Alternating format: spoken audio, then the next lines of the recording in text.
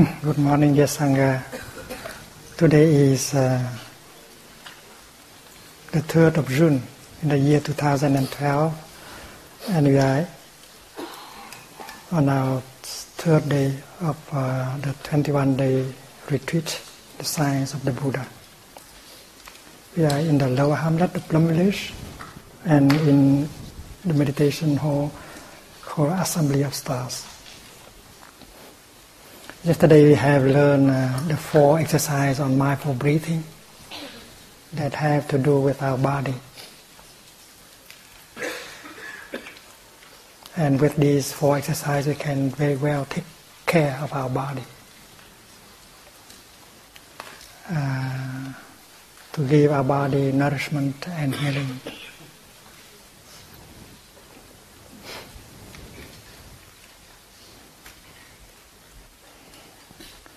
And the first one is to be with our in-breath and our out-breath.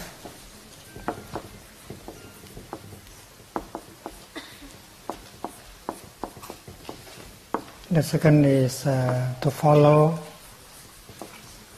our in-breath and out-breath all the way through. The third one is to be aware of our body. And the fourth is to calm the body, to release the tension in body.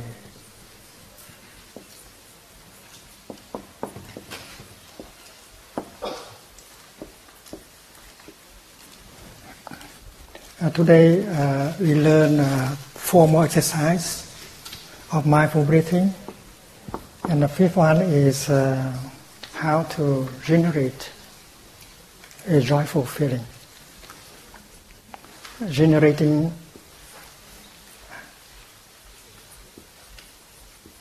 joy. And the 6th is how to generate happiness.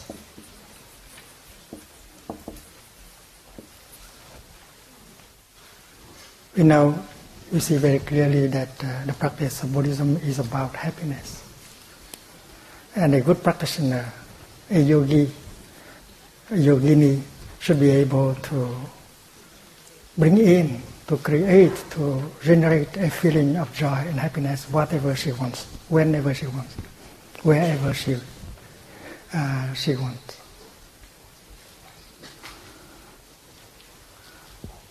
And we already know how.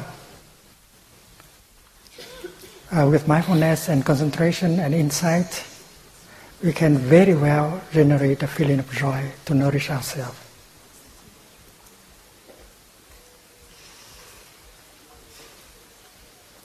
And to generate a feeling of happiness whenever we want. We know that when we begin to breathe in mindfully, we bring our mind home to our body, and suddenly we are fully present in the here and the now. And established in the here and the now, we are able to recognize the many conditions of happiness that are available in the here and the now. More than enough for us to be happy. You know that the French has a very good song called Qu'est-ce qu'on attend pour être heureux? Why do you wait in order to be happy? You can be happy right now, right here. Because when you are home to the here and the now, you discover that so many conditions of happiness available already. You don't have to go to the future and look for some more conditions of happiness. And these conditions of happiness are more than enough. And that is why mindfulness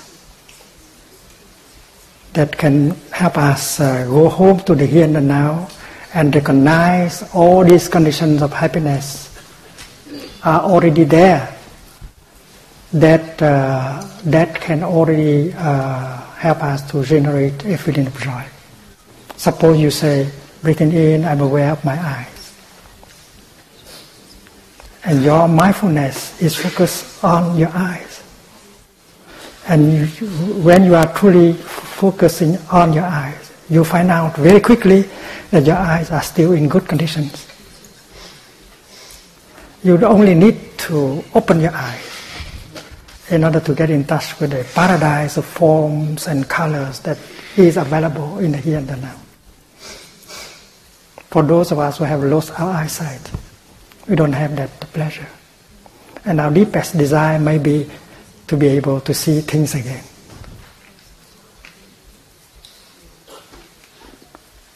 But breathing in just in 1 or 2 seconds and getting in touch with our eyes, we can already find out that is already an insight that my eyes are there in good conditions. And that is one condition of happiness. Because you have eyes still in good condition, the paradise of forms and colors is for you. So happiness can be there right away. And there are many wonders like that within your body and around you. And mindfulness is a kind of energy that helps you to identify these conditions of happiness that are already available in the here and the now. And that is why the Buddha offers us the teaching on living happily in the present moment. Living happily in the present moment. Drista Dhamma Sukha Vihara. Vihara means dwelling, living. Sukha means happily. Dwelling happily in the present moment. Drista Dhamma is what is happening in the here and the now. And mindfulness is the kind of energy that helps us to be aware of what is happening in the here and the now. There are many wonders. And as soon as you touch the here and the now, with all the wonders of life, you can generate a feeling of joy, a feeling of happiness right away for your transformation and healing and nourishment. So a good practitioner should be able to generate a feeling of joy, a feeling of happiness whenever she wants, whenever he wants. And she doesn't need to run into the future and look for more conditions of happiness. Hiện pháp lạc trú. Hiện pháp means what is there, the present moment. Lạc trú means dwelling happily.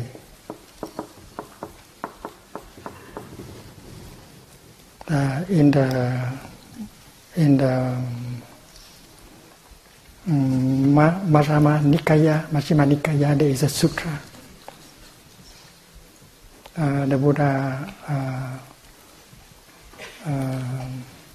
was talking to a group of businessmen, a few hundreds of them coming to see him. And he saw that businessmen, they think a little bit too much about the future, their success. So that day the Buddha said that, gentlemen, it is possible for you to be happy right here and right now. You don't have to run into the future and looking for happiness. And he taught that sutra for the businessman. And the expression living happily in the present moment, Drista Dhamma Sukha Vihara, was repeated 4 times, at least 4 times in the sutra.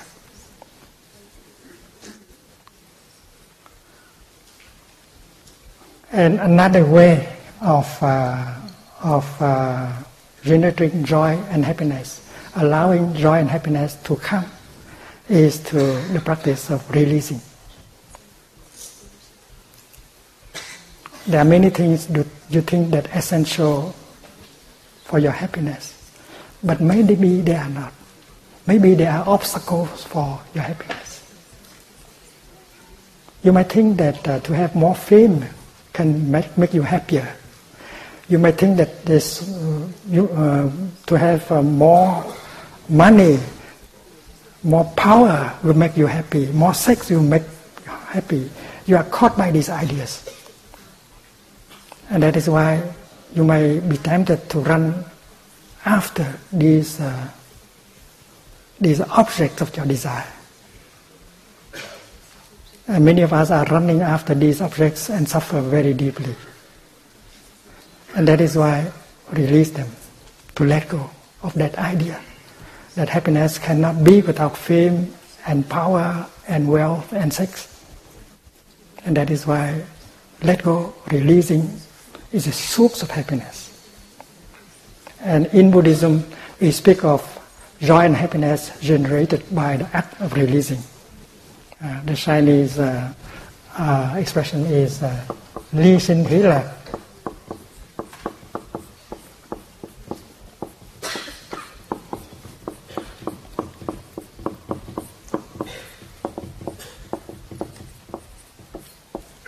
This is a joy, and this is happiness. Joy and happiness are born from the act of releasing. Let go. This is done very quickly. If you are released, if you are able to release that, you can be happy right away. You don't have to go anywhere to get happiness. One day the Buddha was sitting with his monks, and a farmer went by. He stopped and asked, my dear monks, have you seen my cows going through here? The Buddha said, what cows? He said that, well, I have a number of cows, but I don't know why this morning they all run away. They have run away.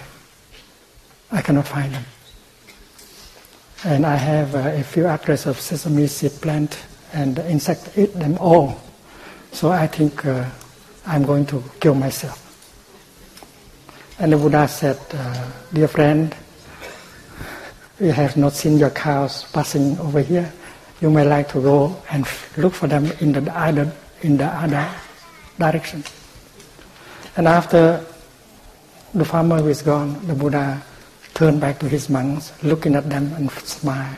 And he said, my dear friends, you are very lucky. You don't have any cows to lose. So the techniques, the secret is how to release your cows. So if you are a good practitioner, take a sheet of paper and write down the names of your cows on the sheet of paper. And try to release them. The more you release, the happier you become. And that is the techniques provided by the Buddha.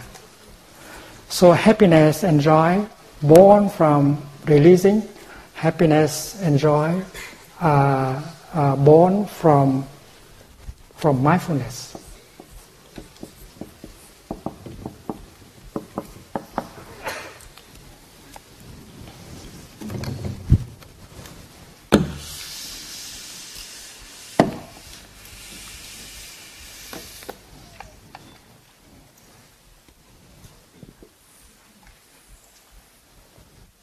Mindfulness can give birth to joy and happiness.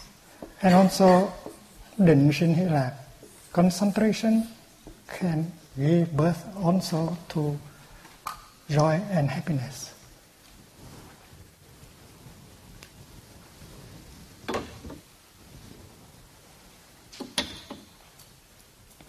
And that is why Buddhism can be described as the practice of happiness. You know that last year, in the month of July, in the United Nations, 68 countries came and sponsored a meeting called the Meeting on Happiness.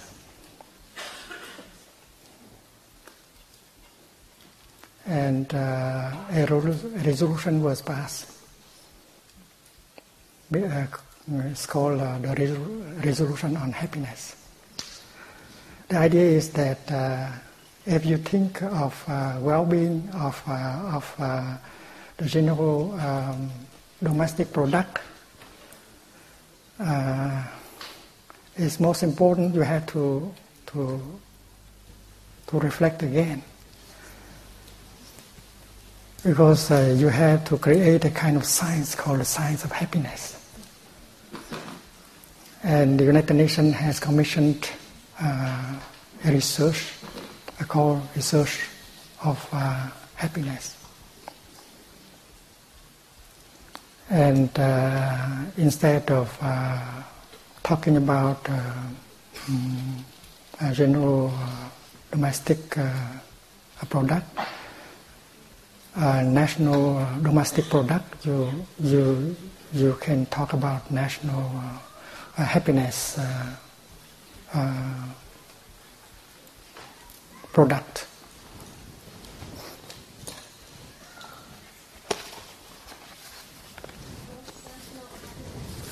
Gross national happiness, that is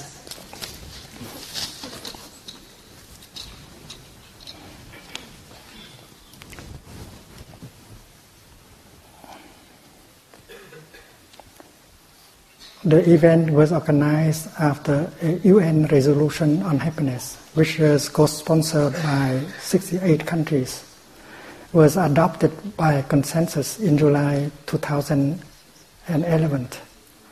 The happiness resolution stated that gross domestic product alone is not an adequate measure of human prosperity, and that a more inclusive, equitable, and balanced approach is needed to promote sustainability, eradicate poverty, and enhance well-being. And a report commissioned by the UN conference shows how a new science of happiness is able to measure people's well-being, and that is called the World Happiness Report.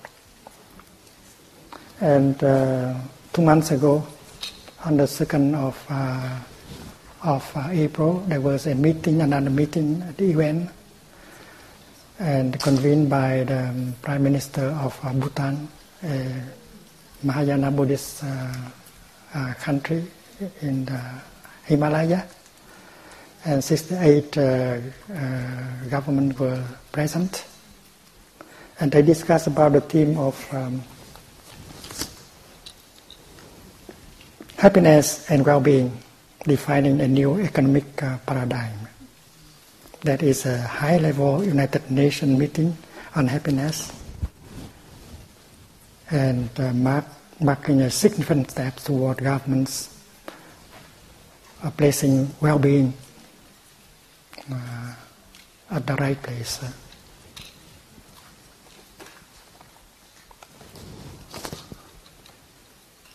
Well-being at the heart of economic growth, economic progress.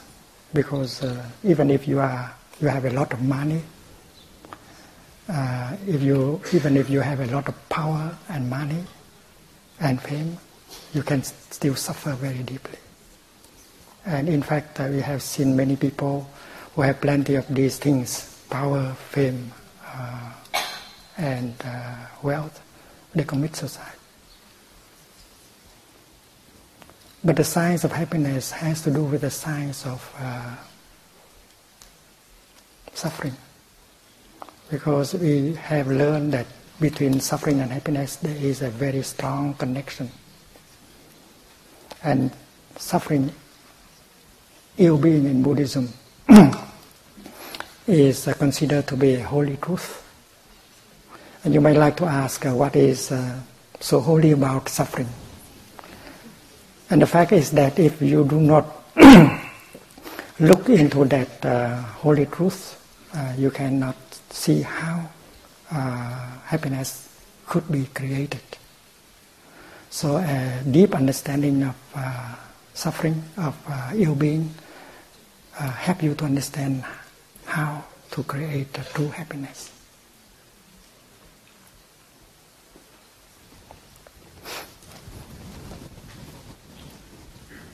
We continue that a little bit later, but we should continue with the exercise of mindful breathing.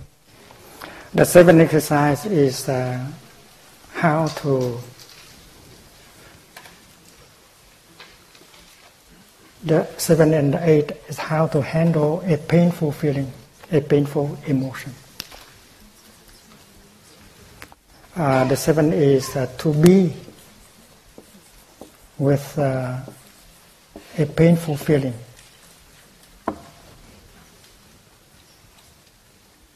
It means that while breathing in, you generate energy of mindfulness, and you recognize the pain in you, the suffering in you, the ill-being in you.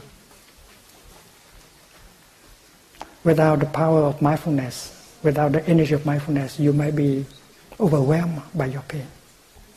But if you are a practitioner, you can generate the energy of mindfulness, and with that energy of mindfulness, you can go home to yourself, and you are strong enough in order to recognize the pain in you and to help embrace the pain in you tenderly and listen to it. So the 7 is to be with your pain. And this can be practiced with a group of people, because a group of people can generate a stronger collective energy of happiness, of mindfulness, and you can make good use of that collective energy in order to help embrace your pain. And the 8 is about releasing, calming the pain.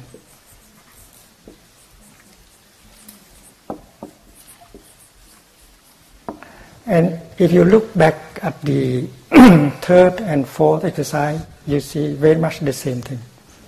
The 3rd is to be with your body.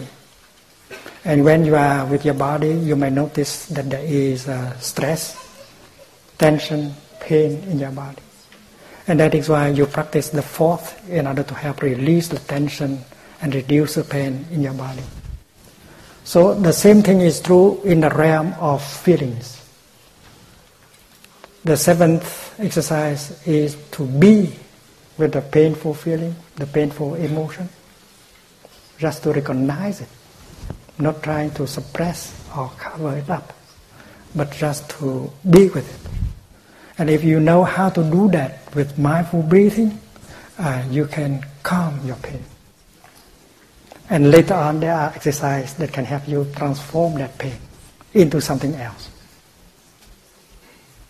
So we see very clearly that in the Buddhist tradition, practitioners learn how to handle happiness and how to handle pain. And these two things are deeply connected.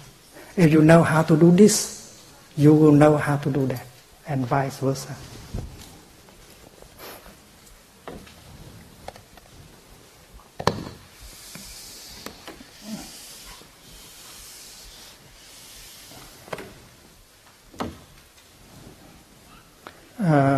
Shakyamuni Buddha was only 35 when he first shared his teaching and practice. And the first Dhamma talk he gave is about the four noble truths and the path of building happiness and transforming suffering. And in that first Dhamma talk, he talked about the 4 noble truths. And the first one is ill-being, dukkha.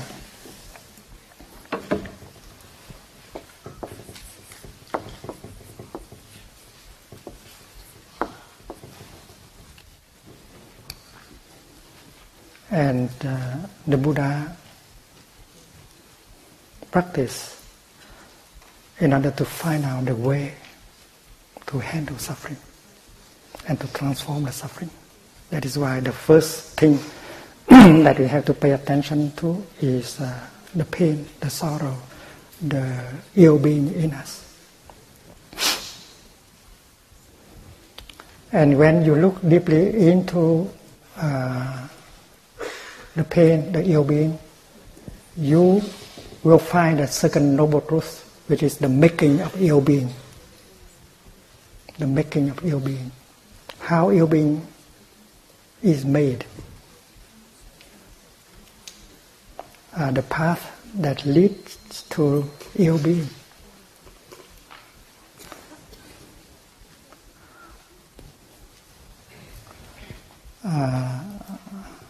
The path leading to ill-being.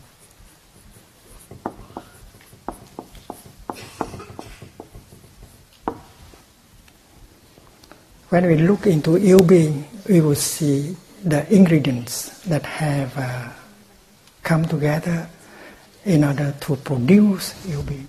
It's like fanaticism, intolerance, discrimination, craving, anger, despair, and so on. And in the Buddhist literature, the second noble truth is sometimes described in terms of consumption. The Buddha said that nothing can survive without food, ill-being also. If suffering continue to be because you keep feeding your ill-being, keeping your suffering. Suppose you have a depression. Depression is a form of ill-being.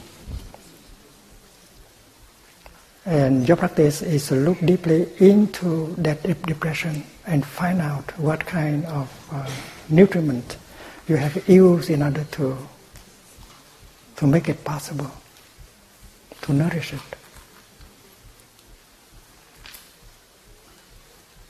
The Buddha said that what has come to be, if you know how to look deeply into it and identify the source of nutriment that has brought it in, you are already on the way of liberation. So recognizing the second noble truth in terms of consumption of nutriment is already halfway of transformation and healing. So the second noble truth can be described as the path leading to ill-being, or the kind of nutriment that has made ill-being possible. After having seen the kind of nutriments you have used in order to feed your ill-being, you just cut it off, and your ill-being will have to die. Nothing can survive without food, including your love. If you don't feed your love properly, it will die. Your suffering also, if you stop feeding your suffering, it will have to die. And how? That is why we need the fourth noble truth. The fourth noble truth is a path leading to the cessation of ill-being.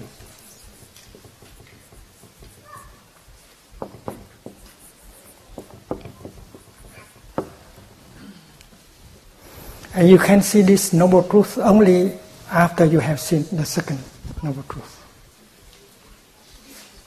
After having recognized the path leading to ill-being, you decide not to take that path anymore.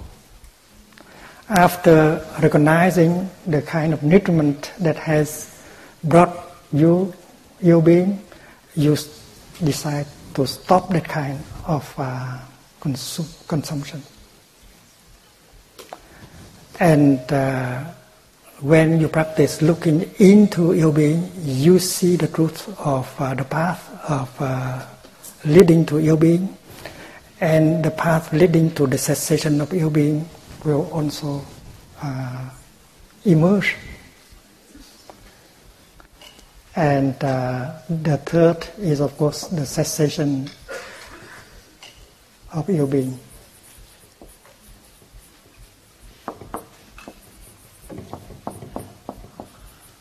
It means the beginning or the presence of the absence of ill-being. It means the presence of well-being.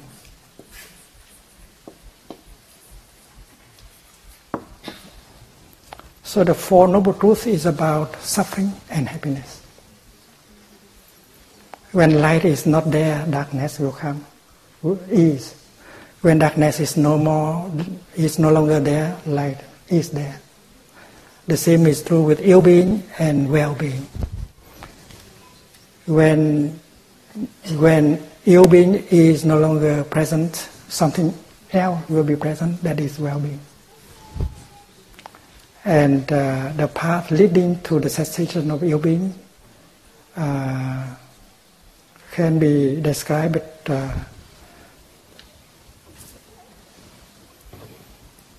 as the path of practice.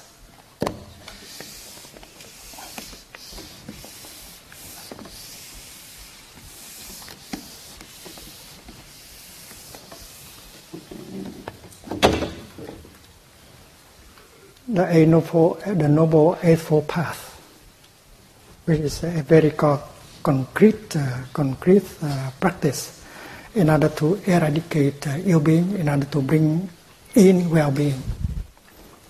And we all know that one element of the path is right view.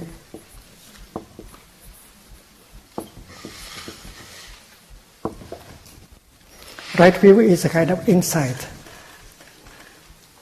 that is kind of deep vision that help you to think, to speak, and to act in the right way. Right view is the foundation of right thinking,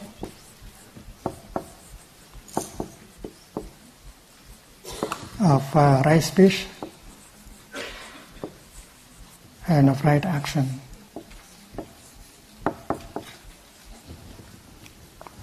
Right thinking is the thinking that is free from discrimination,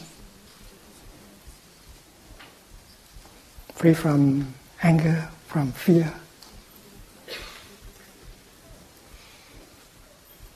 from illusion. And when you produce a thought in alignment with right thinking, that thought will begin to heal you and heal the world. If you produce a thought full of discrimination and hate and despair and anger, that thought begins to destroy your body, your mind, and destroy the world.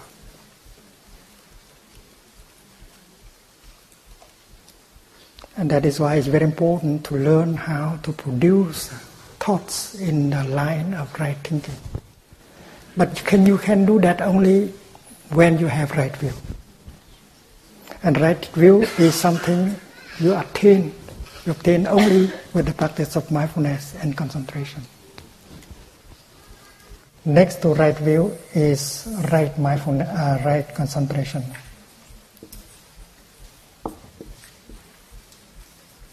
And next to right concentration is right mindfulness.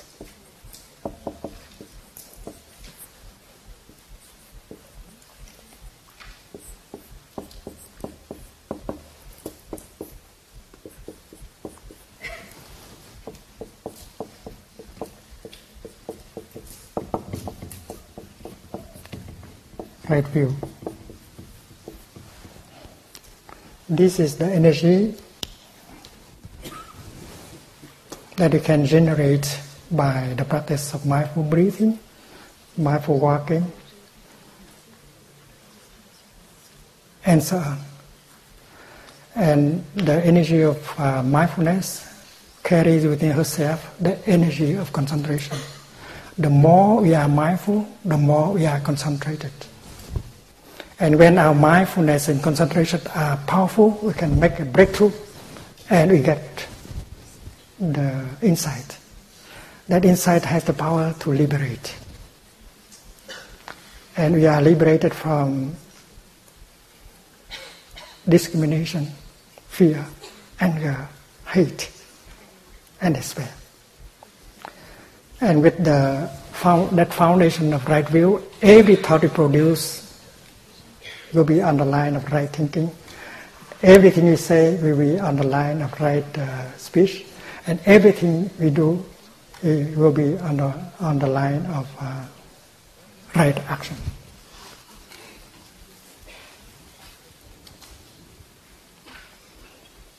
And there is only two more elements of the path, which is right livelihood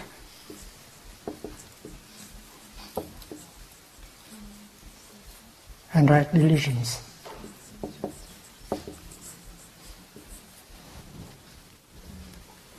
And we know very well that without the practice of mindfulness and concentration, we cannot get the right view. And without right view, our thinking will not be right. Our speech will not be right. And we will produce a lot of suffering for us, for other people. It's simple enough.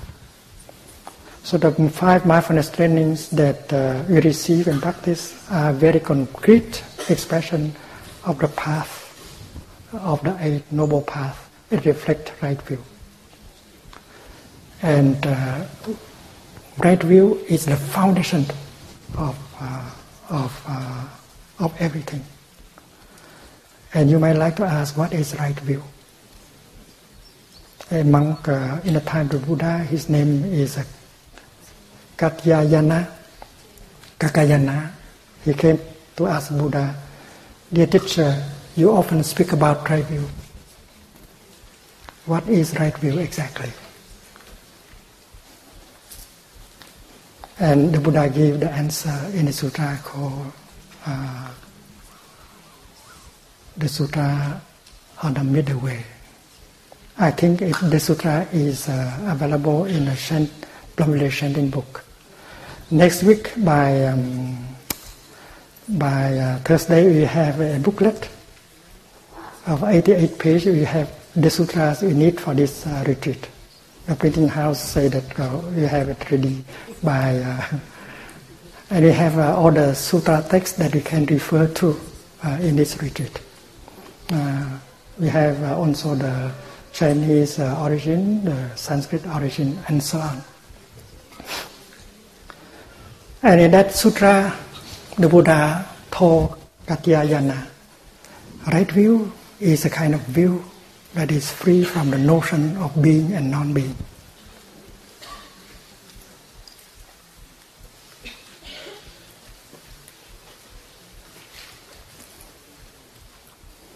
And the Buddha said, many people in the world, they are caught by the notion of being and non-being. That is why they do not have a right view.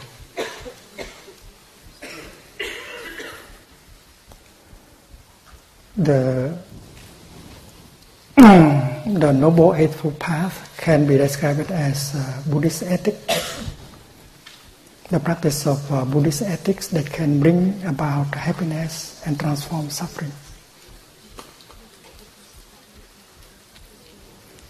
Everything you do in terms of right thinking, right speech, right action, etc. will bring happiness and transform suffering.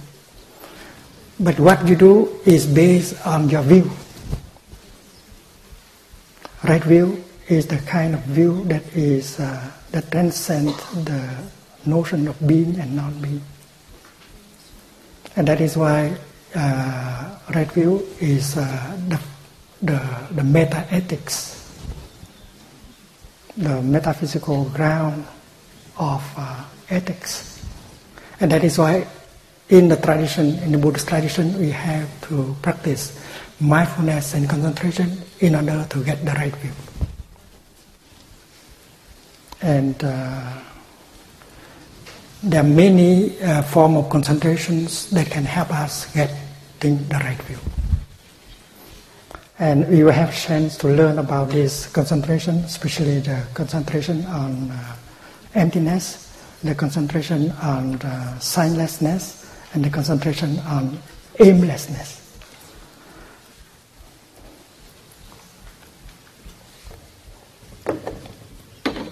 Suppose you draw a line from left and right, representing time.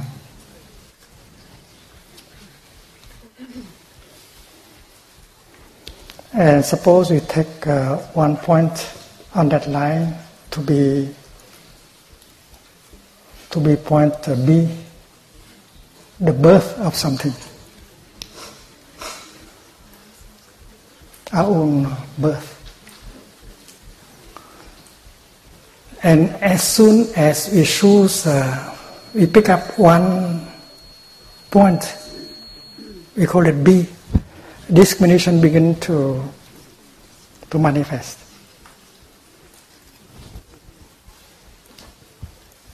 You are born at this point, and you think that before point B, you did not exist. You do not exist before B. You begin to exist only from B. And you continue until you come to point D, where you die.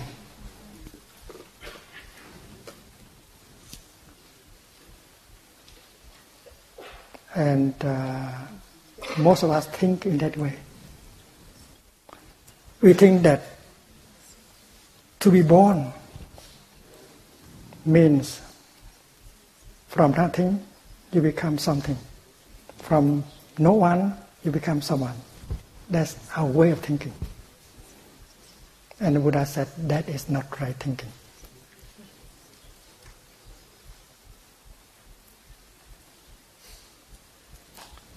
Our definition of birth is from the realm of non-being, you pass into the realm of being.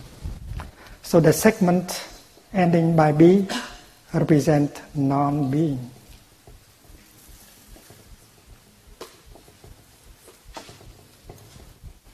And the segment beginning with B represent being. And you continue being until you come to point D. And then you have to pass from the realm of being into the realm of non-being again.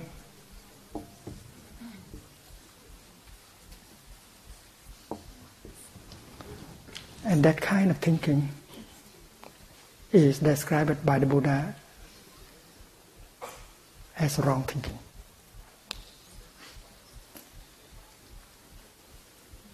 Reality, the ultimate reality, transcends the notion of being and non-being, and transcends the notion of birth and death. Birth and death, being and non-being, are creation of our mind. And this is the beginning of the Buddha's science on happiness. Let us meditate on a cloud.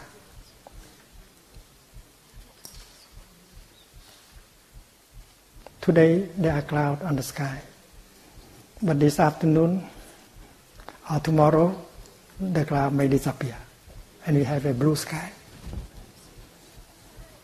And we may speak about the dying of a cloud. The question I would like to ask is whether a cloud can die. Can a cloud die? Can a cloud pass from the realm of being into the realm of non-being? The answer is no, because it is impossible for a cloud to become nothing, to pass from the realm of being into non-being. A cloud can become the rain or the snow or the ice, but a cloud can never become nothing. So we have to conclude that it is impossible for a cloud to die. The very true nature of the cloud is the nature of no death. A cloud does not have to fear dying. And we also, as humans, it is impossible for us to die. Even if you want to die, it's impossible for you to die.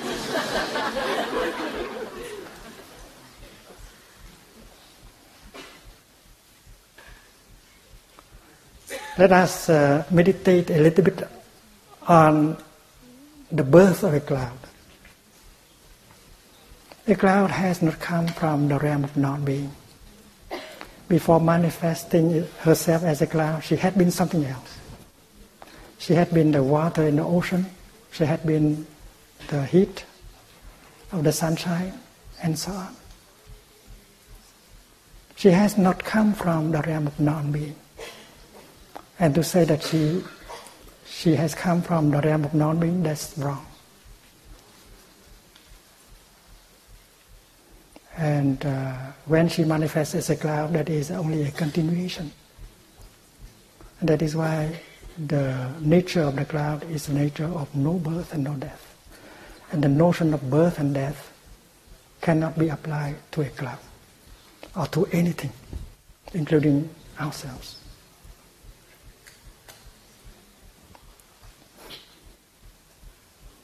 And if we can remove the notion of being and of birth and death, And then the notion of being and non-being are removed also. Because birth, according to our thinking, our wrong thinking, is from the realm of non-being, you pass into the realm of being. And to die means from the realm of being, you pass into the realm of non-being. And if you remove the notion of birth and death, you remove at the same time the notion of being and non-being. And if you can do that with your intuition,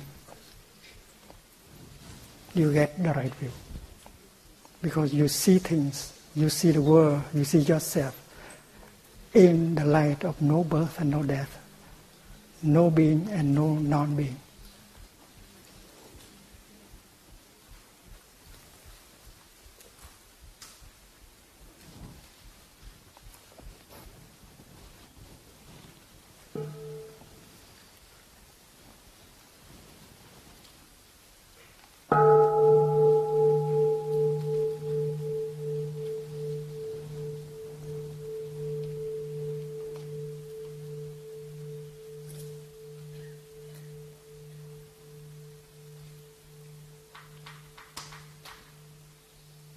So next time when you drink your tea, you might look deeply into the tea and you can talk to the cloud, to your cloud. My dear cloud, I know you are still there in a new form. It's not possible for you to die. And when you drink your tea, you drink your cloud.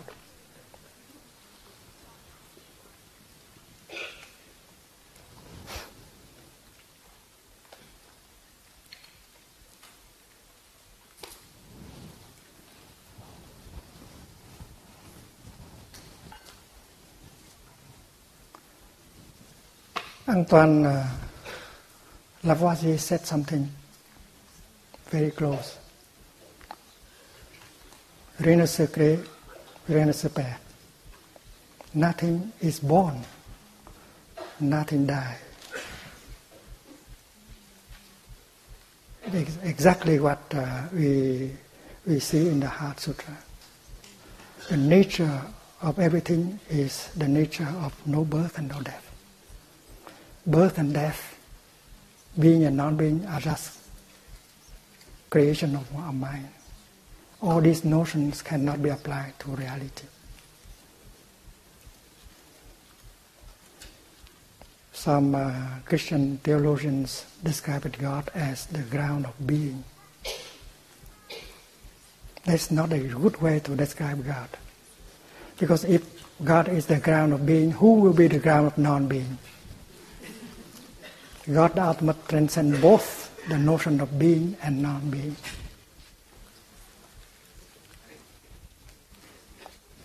And therefore, to be or not to be, that is not the question. Because reality, the ultimate, transcends both the notion of being and non-being. We can consider be as the beginning of the cosmos, of the universe. The Big Bang. Big Bang. And you might think that before the point, the cosmos did not exist.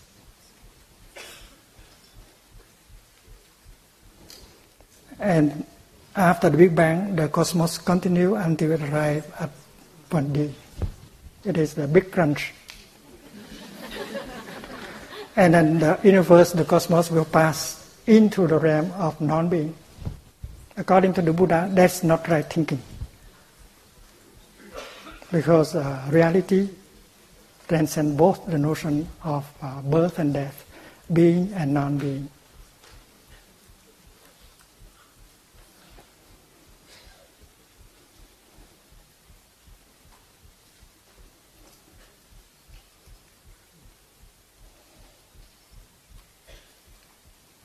So when we look into a cloud, and with mindfulness and concentration, if we are concentrated enough, we will touch the nature of no birth and no death in a cloud. And we can see the cloud as it is, and not a mental construction. Everything we see in terms of being and non-being, birth and death, is a mental construction. That is why nirvana is the absence, the removal of all notions, including the notion of being and non-being, birth and death.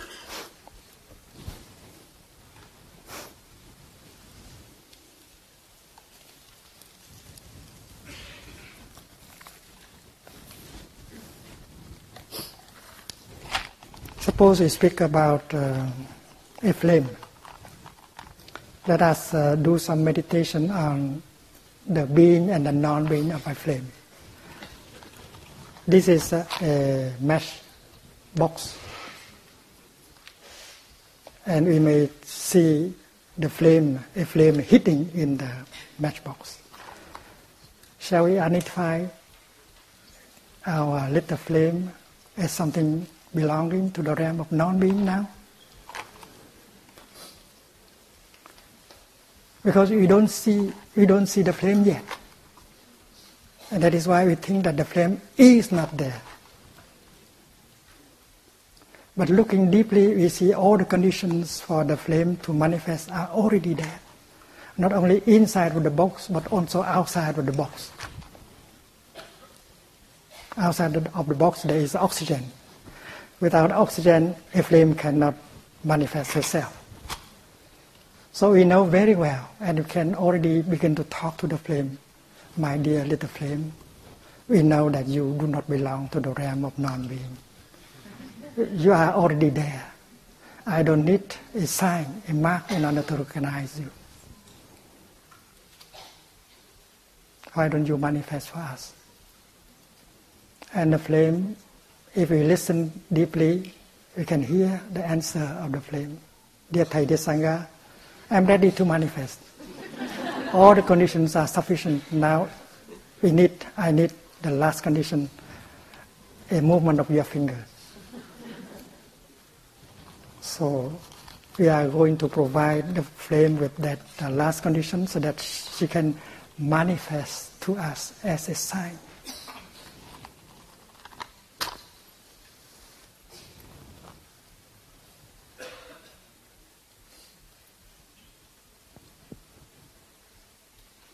And now shall we ask the question, my dear little flame, do you belong to the realm of being, or do you belong to the realm of non-being? Where have you come from? Have you passed from the realm of non-being to the realm of being?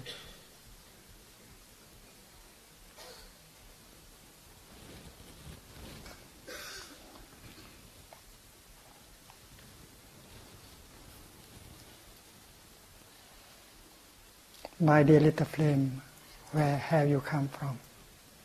That is a good question. And if you listen carefully, you will hear something like this. Dear Thầy, dear Sangha, I have not come from anywhere. I have not come from the south, neither from the south, nor from the north, nor from the east, nor from the west. My nature is no coming. When conditions are sufficient, I manifest. I do not come, I have not come from anywhere. And that is why we recognize that no coming is also the true nature of the flame, or of the cloud, or of the cosmos. It does not come from anywhere. When conditions are sufficient, it manifests.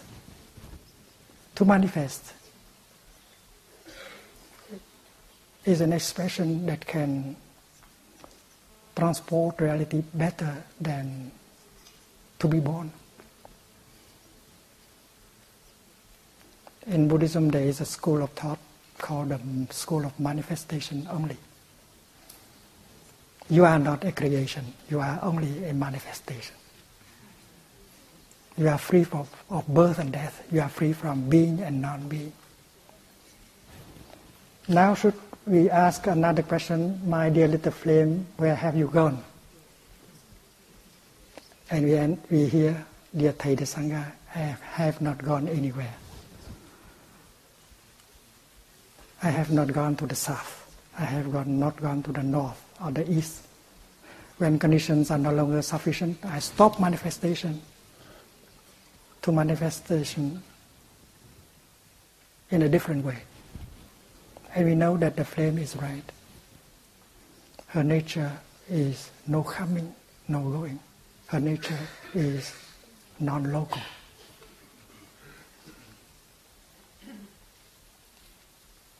So the ultimate reality is free both from the notion of birth and death, the notion of being and non-being, the notion of coming and going.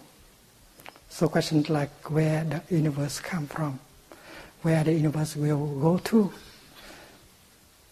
what happens after we die, where we shall go. All these questions should be asked in the light of the insight, of the right insight, right view. And there is another pair of opposite.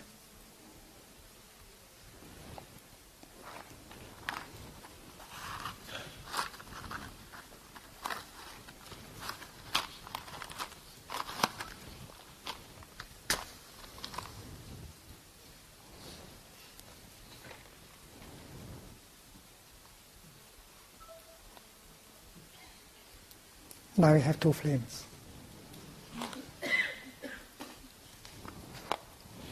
Now we should ask the second flame. My dear little flame, are you the same with the other flame, or you are a different one?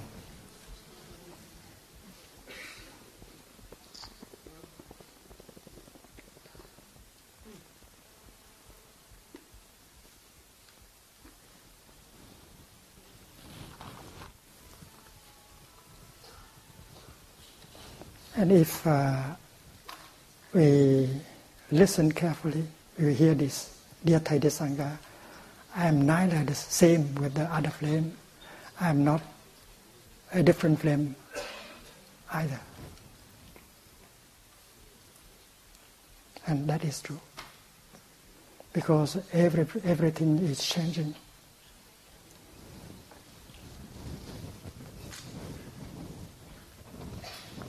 And we have at least 4 pairs of opposite.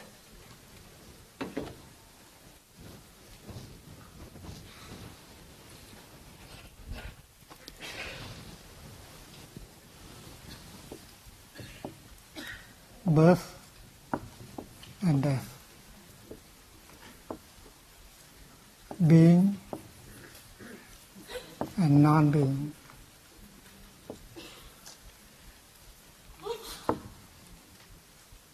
Coming and going.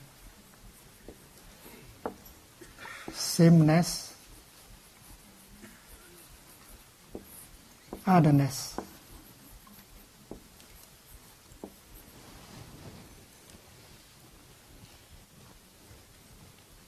When you look into the family album, you can see your picture when you were 5 years old. And looking at that 5-year-old girl, you ask the question, am I the same with that little girl, or I'm a totally different person? You are quite different from the baby, the 5-year-old girl. In form, in feelings, in perceptions, in mental formations, in consciousness, you are quite different. You have grown up into a 30-year-old lady, 40-year-old gentleman, and you are quite different from the little boy or the little girl. And the question you pose, you ask, am I the same with that little boy, little girl, or I am a totally different person? So the answer is not the same, but not a different one. That is the middle way.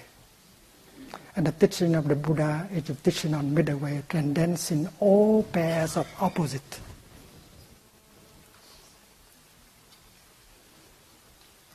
and right view is the view reflecting the middle way.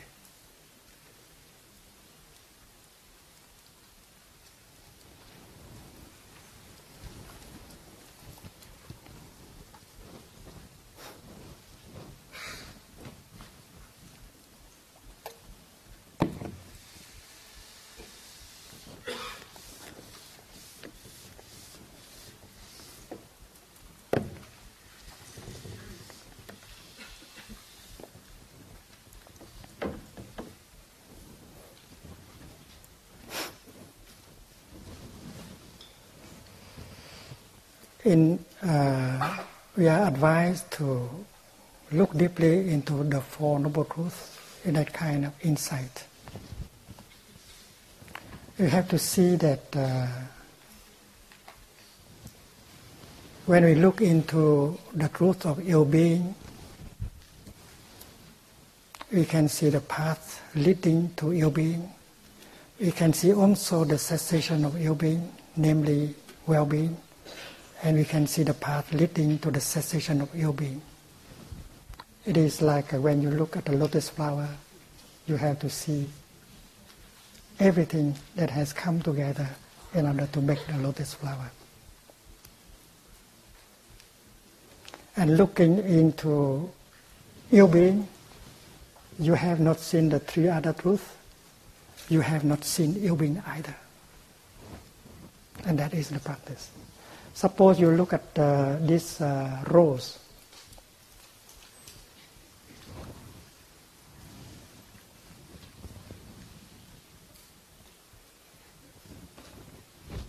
And looking deeply with mindfulness and concentration, you discover the fact that a rose is made only of non-rose elements. You see a cloud inside. There is no, the cloud inside the rose does not have the form of a cloud, but she's well in the flower. If you remove the cloud from the flower collapses. And the flower still interacting with cloud, inside and outside. Looking into the rose, you see the sunshine. There is no form, sign of sunshine that you can recognize, but you know that sunshine is there, inside of the rose. And if you remove the sunshine, the rose collapses. And if you continue, you see the earth, the mineral, even your consciousness. Because the rose is, first of all, an object of your consciousness. A rose might be a mental construction only if you are caught by the outer appearance. So we can conclude that a rose is made only of non-rose elements. And if we remove the non-rose elements, there is no rose left. The whole cosmos have come together in order to help the rose to manifest as a wonder. And in the rose, you see the whole cosmos. You see Mother Earth, you see Father Sun, you see the stars, everything in the cosmos in the rose. And if you can get in touch with the rose deeply, you get in touch with the whole cosmos. The rose is full of the cosmos. It is only empty of a separate existence. Lavoisier came very close. He said, "Rien ne se crée.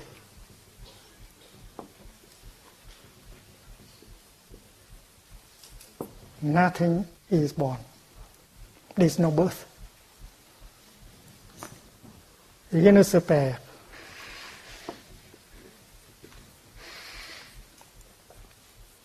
Nothing can die, including our cloud. Tout se transforme.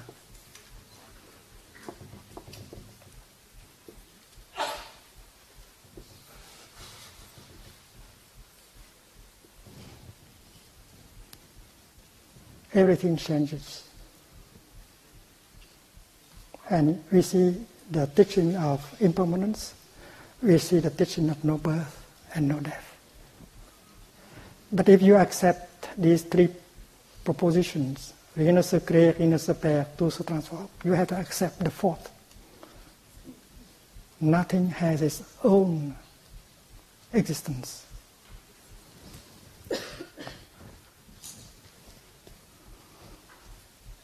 Rien n'a d'existence propre.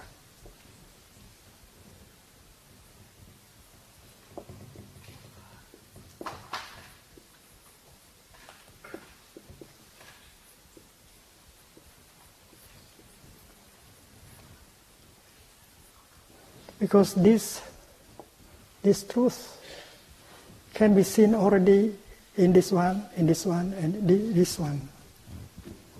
A flower can not be by herself alone. Nothing can be by itself alone, including the cloud. She has to interbe with everything else. She's empty of a separate existence, empty of self-nature.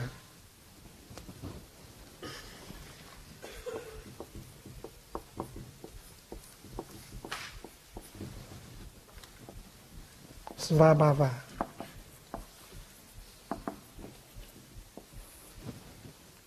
When we say that things are empty, it means they are empty of a separate existence. They are empty of self-nature, empty of own being. Own being.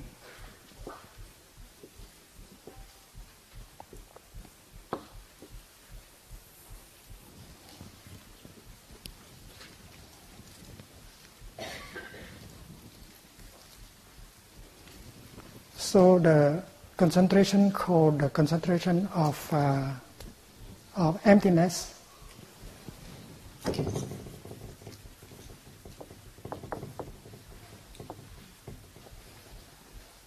Shunyata is a kind of practice that can help us break through and get the right view.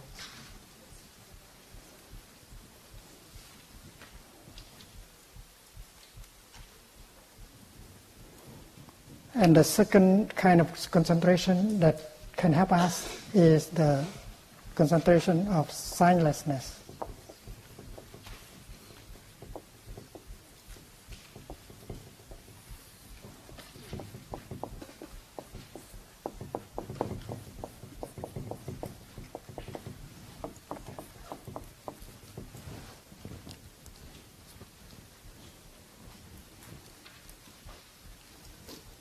We perceive things because they have a sign.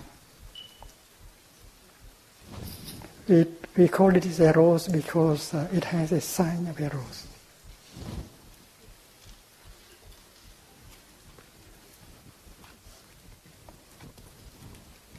The Sanskrit word samjna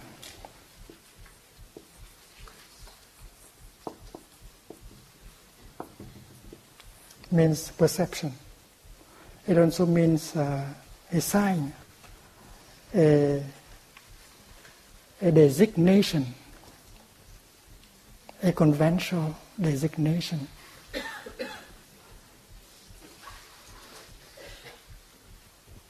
A name, a sign, a perception. We have a very beautiful Chinese word for perception. Below here you have the word mind. And above here you have the word sign. Your mind caught that sign and you have a perception. And if that sign is not there, there is no perception. But looking into the flower, you know very well that the sunshine is there, but there is no sign of sunshine. You know that a cloud is there, but there is no cloud in its usual form. You have to see the cloud and the sunshine without form. You don't need a form in order to recognize a thing. And that is the practice of signlessness. Suppose we speak of a cloud in our meditation hall. We don't see any cloud here. But that does not mean that a cloud is not here. There's a lot of cloud here. We are breathing out a lot of cloud. In the air there's a lot of humidity, there's water vapor. The cloud is well here. It needs some cold atmosphere to get in touch with, and then a cloud will manifest in a way that you can see it. So perception means you need a sign. And when the sign is there, you believe that it belongs to the realm of being. When the sign is not there, you do not conceive it and you qualify it as belonging to the realm of non-being. That is wrong thinking.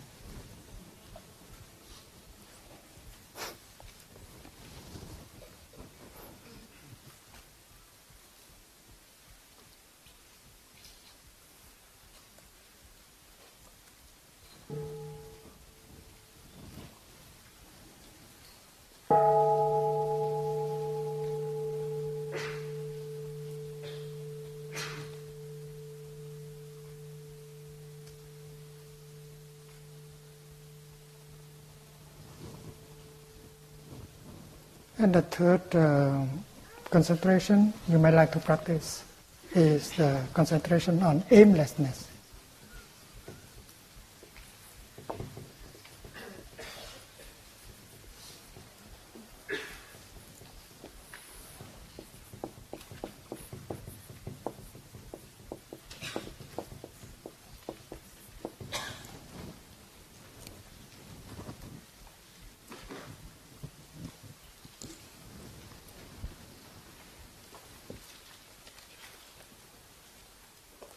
Aimlessness in the Sanskrit term, it means apranihita. Apranihita means you don't place something in front of you and run after that.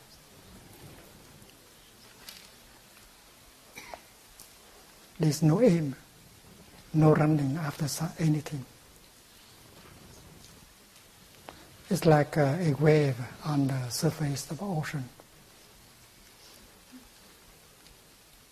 As a wave, you can be described as having a beginning and end. You can describe a wave in terms of going up, going down, being or non-being, high or low, more or less beautiful, beginning and ending. But it is very possible for a wave to live her life at the same time as a water. She can live the life of a wave and to live the life of water at the same time.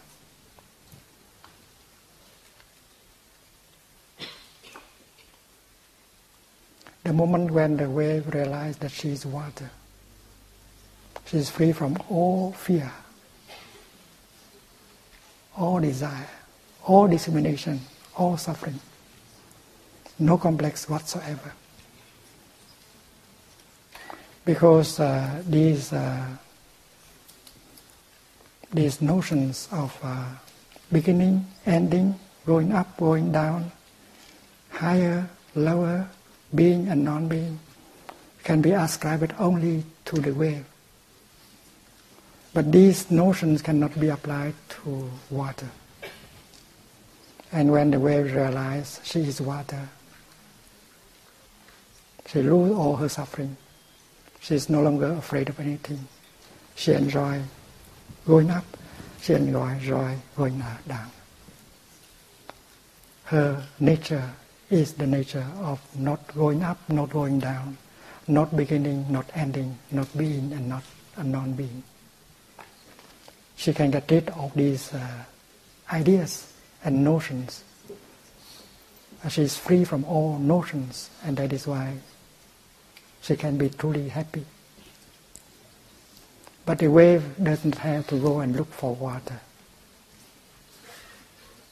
She is water in the here and the now. So as a practitioner, we don't have to go and look for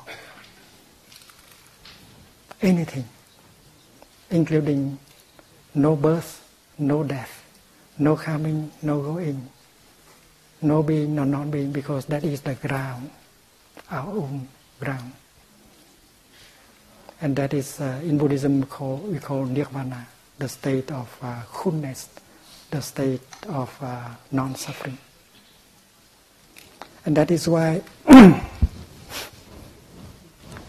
practicing mindfulness and concentration, not only we can nourish ourselves and heal ourselves, but we can make a breakthrough in order to get the right view that will liberate us from all kind of fear and discrimination and anger.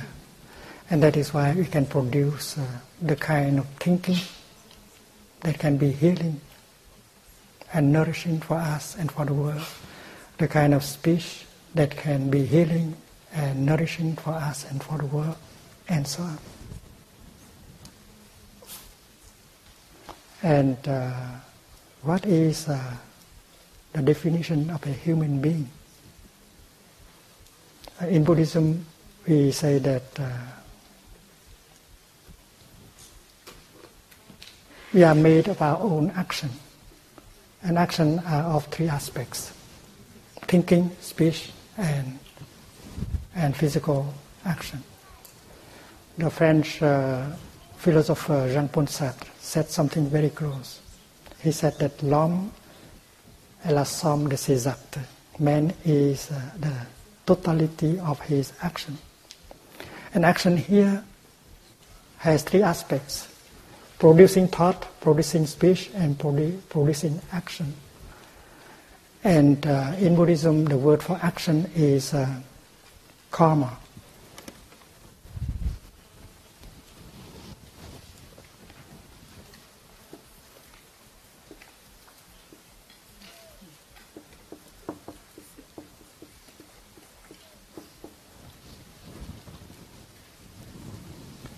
When we produce a thought, that is already action.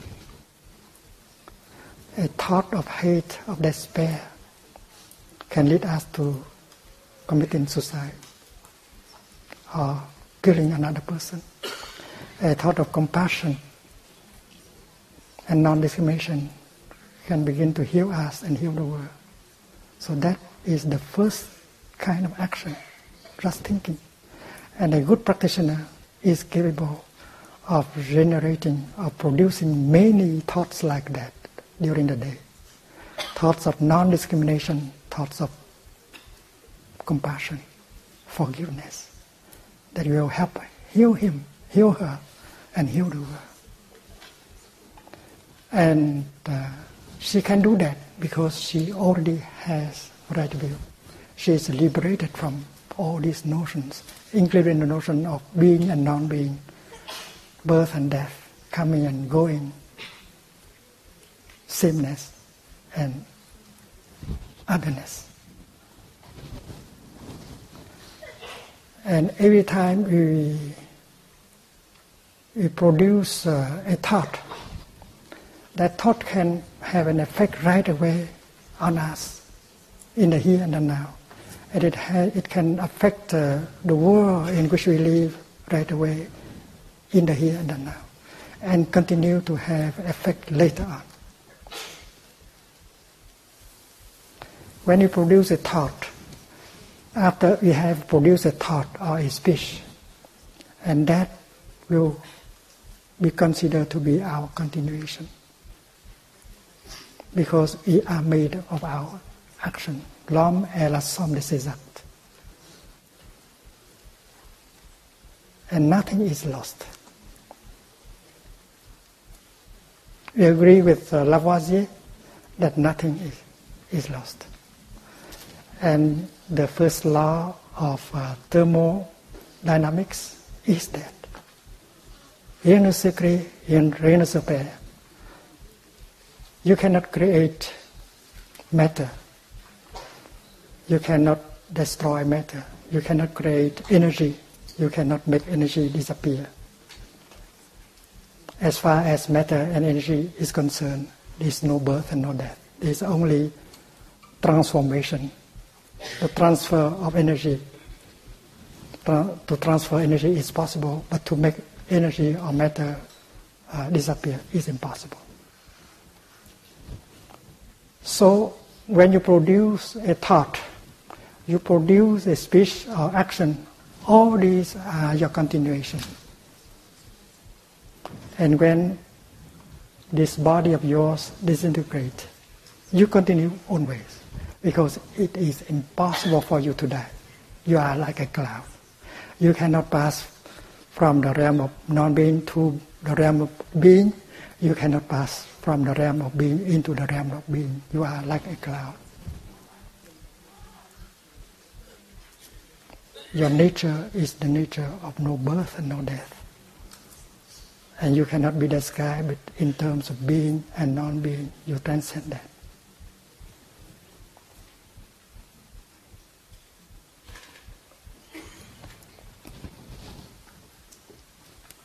It is interesting to learn the Buddhist insight about time.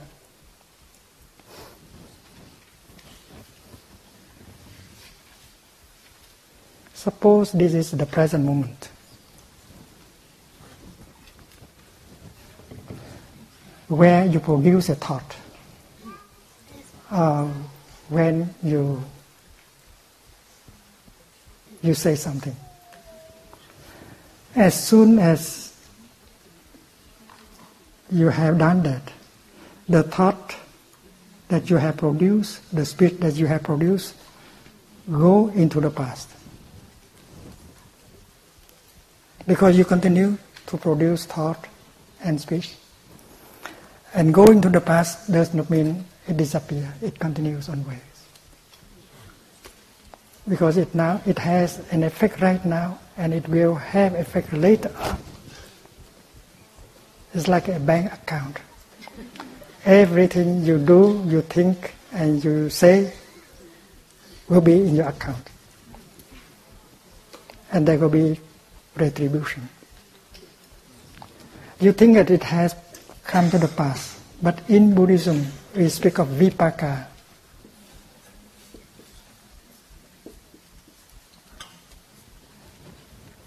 It means the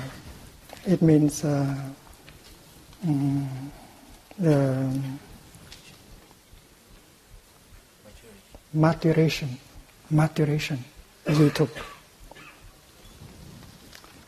What you produce in terms of thinking, speech, and action will continue to mature. You think that it has come to the past, but it will become the future. And one day, when it is totally ripe, you experience again.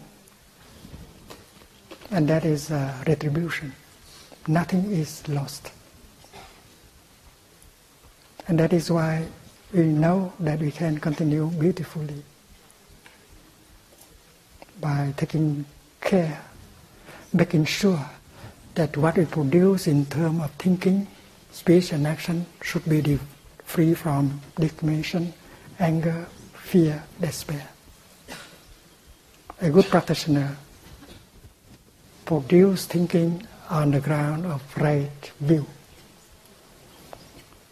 She speaks on the foundation of right view, and she acts on the ground of right view. And that is why all these actions only bring about happiness, healing, reconciliation, and so on. So right view can be described as the wisdom, the insight that transcends all kind of discrimination, all kind of pairs of opposite, and that can be described also as the insight of interbeing. Interbeing is a wonderful word.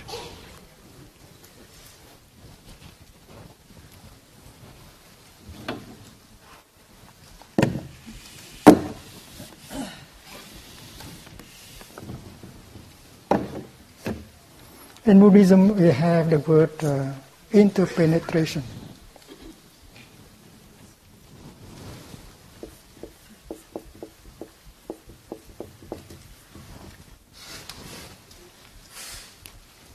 And we have the word interbeing.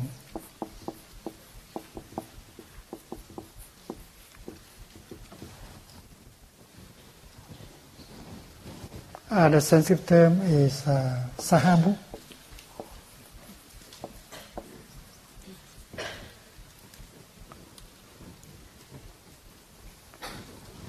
Sometimes translated by Ku Hu.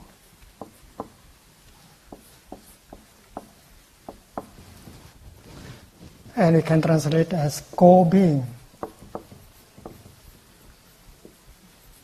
or interbeing.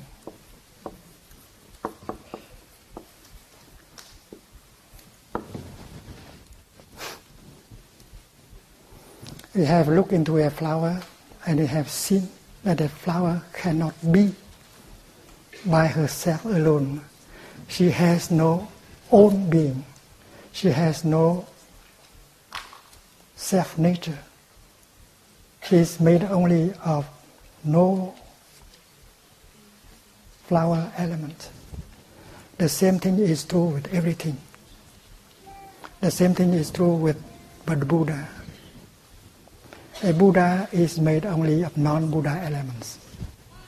A lotus is made only of non-lotus elements.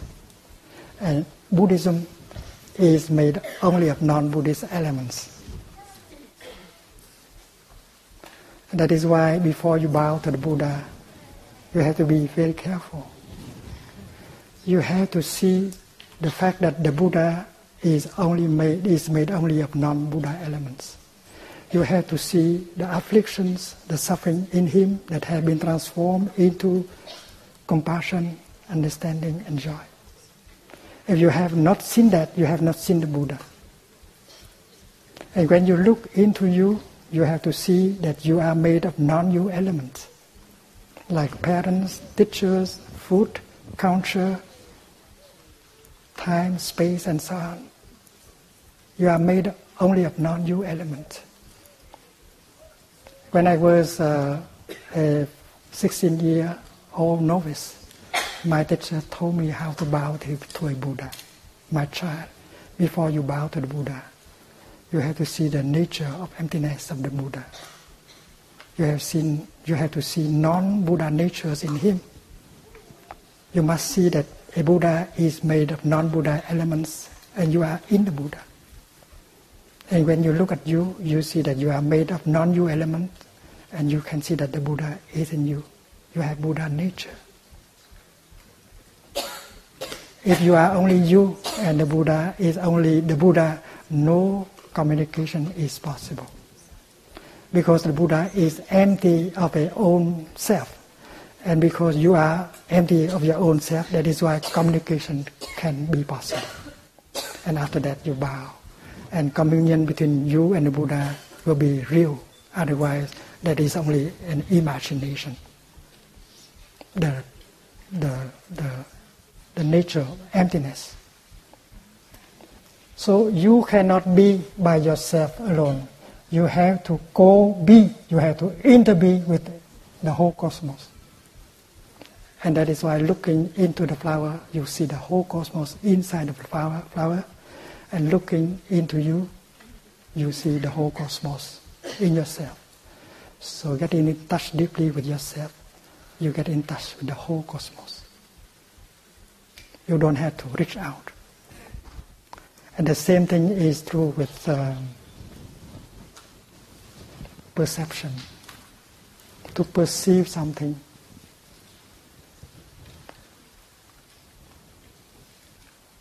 you need a perceiver and the object of perception. And if one of these two things is lacking, a perception cannot be obtained. Usually we think that there is a consciousness inside of us, something subjective, and reaching out to the world of reality outside.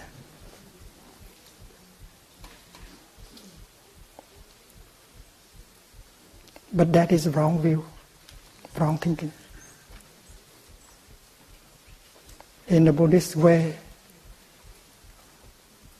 we have to see that both subject of perception and object of perception, they rely on each other in order to manifest at the same time. It is like this sheet of paper. There is the left side and the right side. And the left and the right interact. They are inside of us. They are not just enemies, opposite.